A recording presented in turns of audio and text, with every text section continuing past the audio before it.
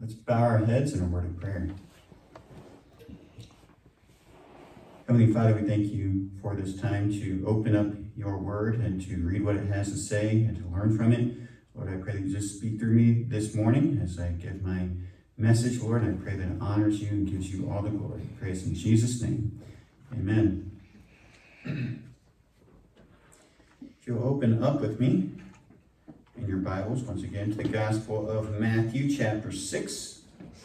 Matthew, chapter 6. Continuing our series in the Sermon on the Mount. Matthew, chapter 6, verses 22 through 24 is where we're going to be looking. That can be found at page 685 in your pew Bibles if you'd like to follow along. Again, that's Matthew, chapter 6, verses 22 through 24, page 685 inside of your pew Bibles.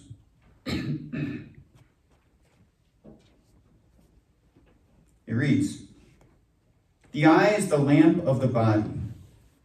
If your eyes are good, your whole body will be full of light. But if your eyes are bad, your whole body will be full of darkness. If then the light within you is darkness, how great is that darkness? No one can serve two masters. Either he will hate the one and love the other, or he will be devoted to the one and despise the other. You cannot serve both God and money."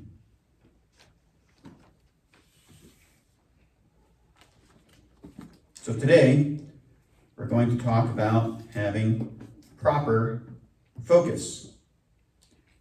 And to do that, we must properly understand the concepts that Jesus is talking about in this portion of the Sermon on the Mount. And this is not an easy task, because although Jesus was very direct in his teachings, it's hard to grasp the concepts being conveyed, especially, I think, within this teaching that he gave in the Gospel of Matthew.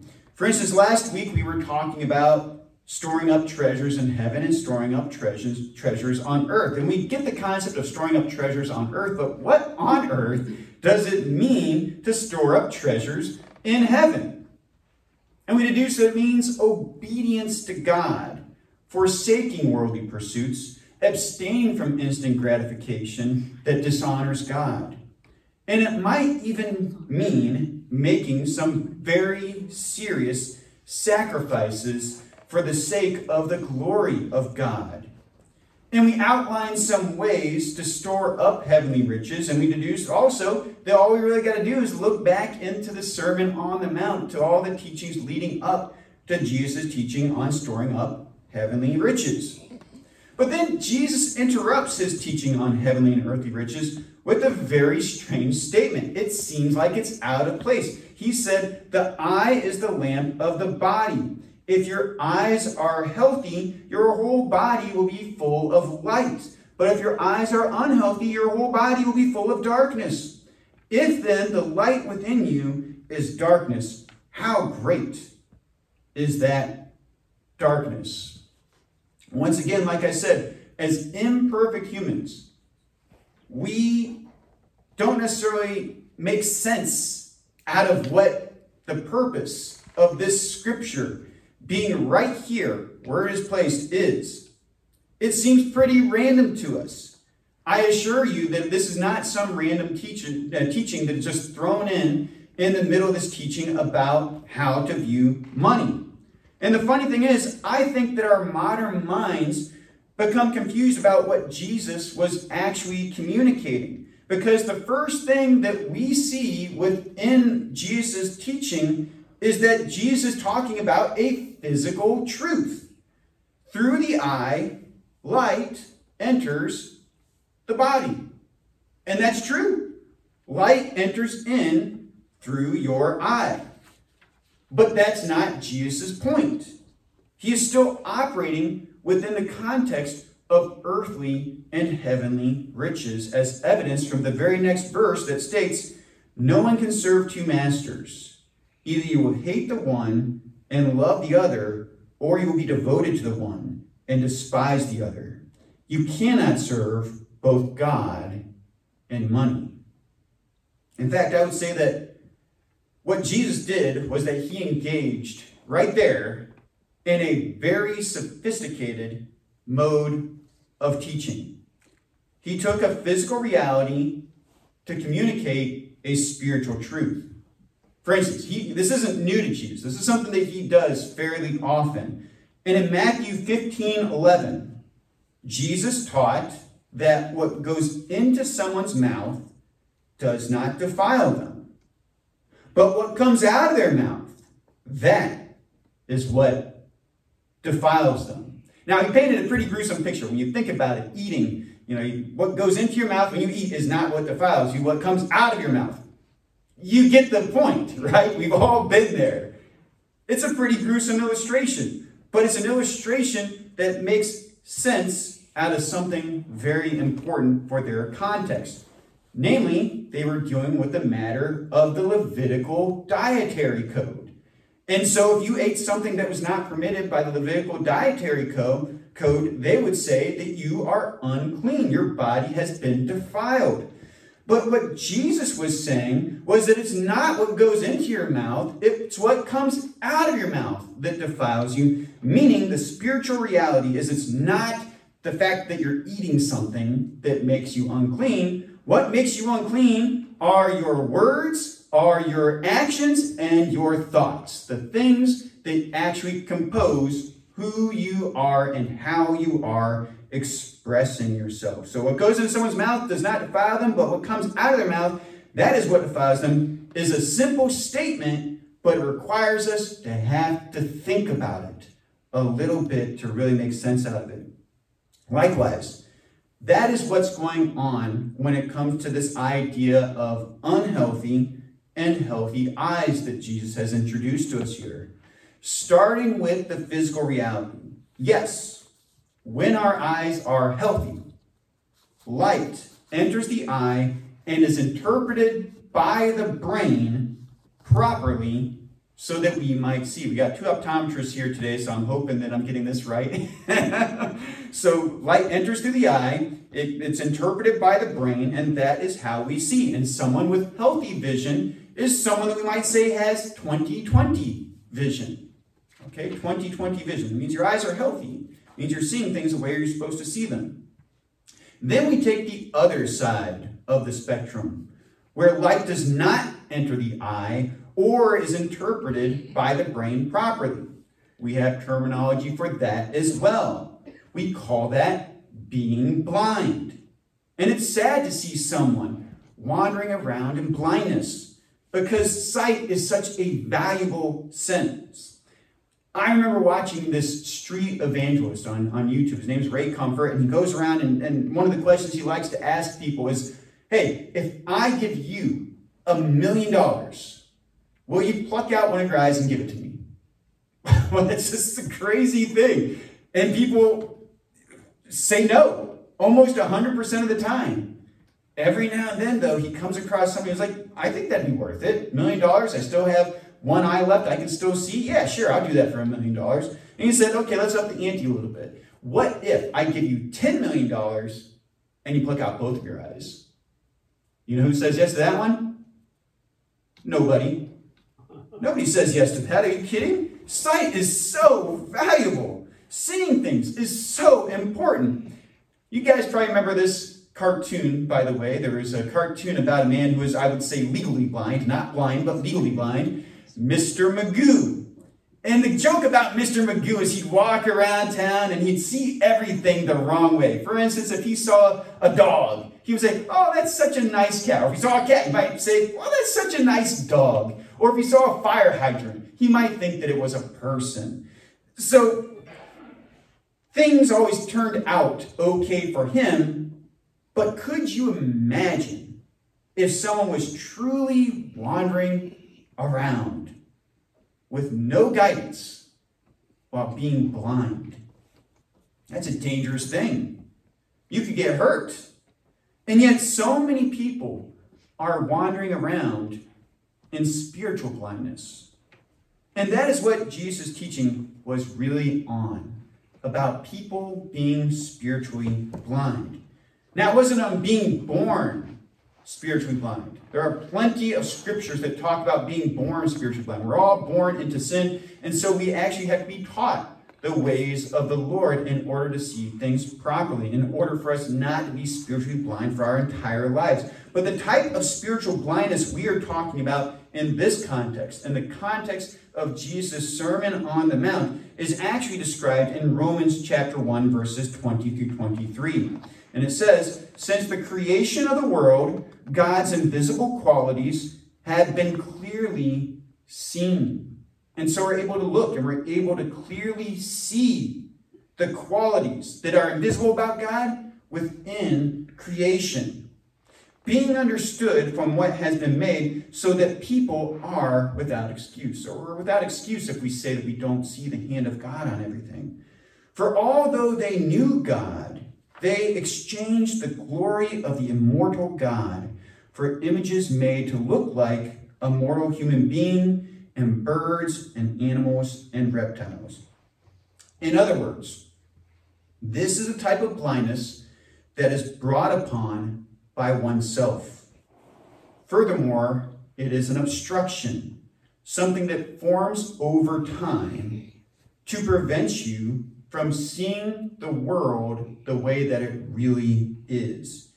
And it reminds me of two people that I know who had cataract surgery. I remember these people that had cataract surgery, they used to wear very thick lenses in their glasses. Without those glasses, they were practically blind. And then one day they went in to have cataract surgery, and within that week, probably the next day, I don't remember exactly, they walked out of cataract surgery, came back, I saw them, and they weren't wearing their glasses. It was almost miraculous. These cataracts are obstructing their vision so much that the only way they could see was glasses, but as soon as they had that cataract removed, they could see the world clearly for what it was without the aid of glasses. Well, the type of cataract that Jesus is referring to within the Sermon on the Mount is the pursuit of earthly riches. And as a Christian, one of the most difficult resources to understand and to master is money. And while money itself is amoral, meaning that it's neither good nor bad. Somebody having money, they can use it to do good things with it. They could use it to do bad things with it. It is an amoral, inanimate object. But Paul is sharp to remind us that the love of money is a root of all kinds of evil. Get that? The love of money is a root of all sorts of evil. He goes on to say, some people eager for money, meaning that they are just striving after it, have wandered from the faith and pierced themselves with many griefs. You can see the imagery. They have wandered from the faith. They could see clearly at one moment, but because of this cataract that is formed in their sight, this cataract of wealth and fame and money, they had begun wandering from the faith. They became Mr. Magoo. In fact, instead of seeing a dog as a cat and a cat as a dog, what ended up happening, they started seeing good as evil and evil as good. And at first it may come across as harmless.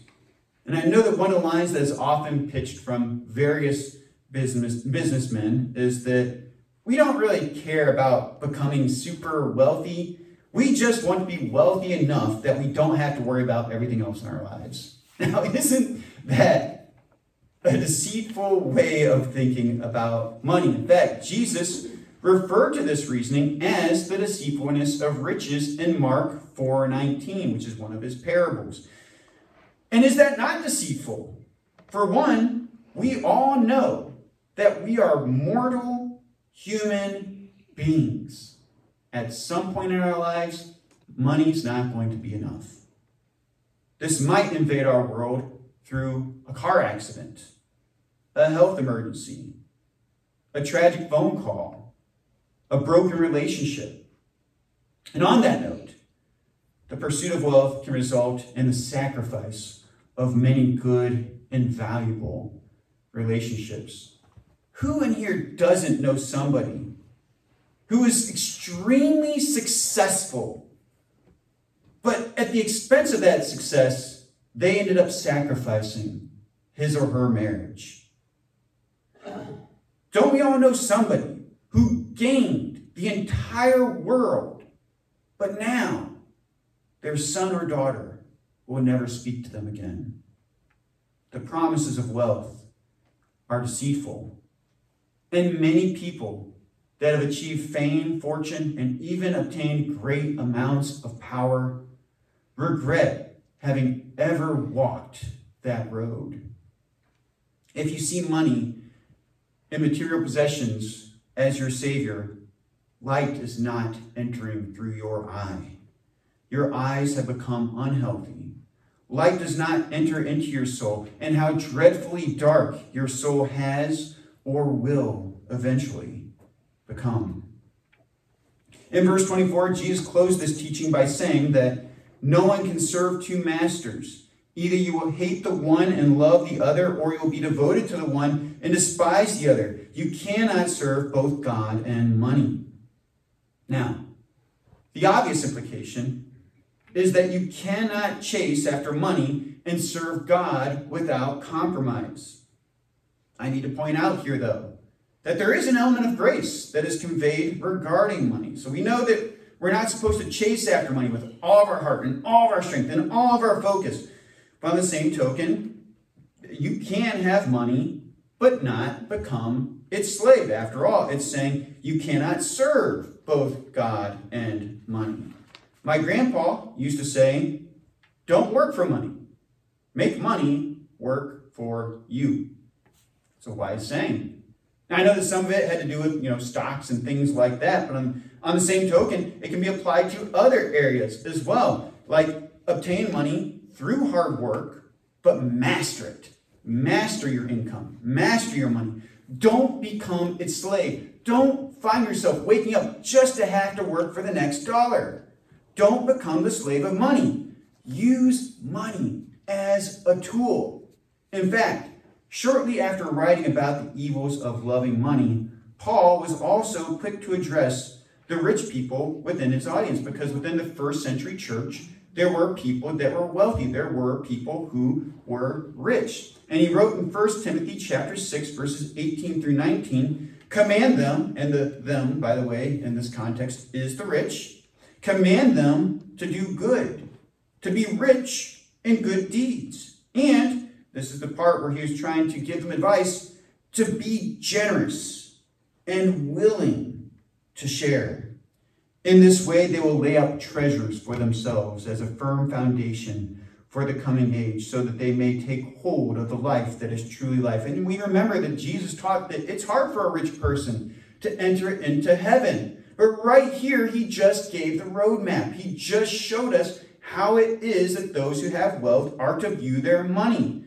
In other words, what is being taught here is don't strive merely to be rich in this life, merely to have fame and fortune in this life.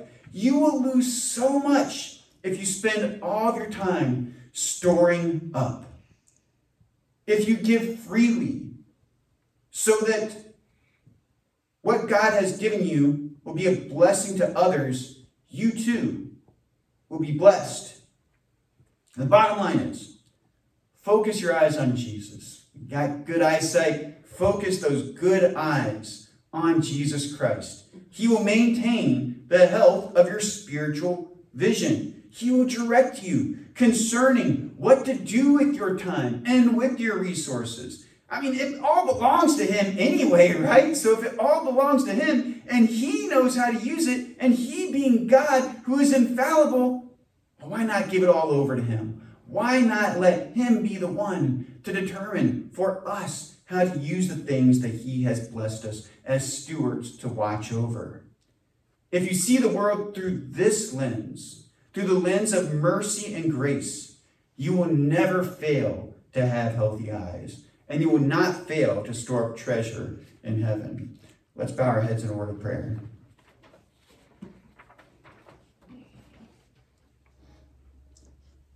Heavenly Father, we thank you, Lord. And your Son, Jesus Christ, gives us these teachings. And he requires that we think about them and ponder them. And Lord, I'm just grateful that I'm blessed to be able to deliver such a message this morning. And Lord, I pray that for those that are out there today, that they're able to think on these things and that it blesses them even.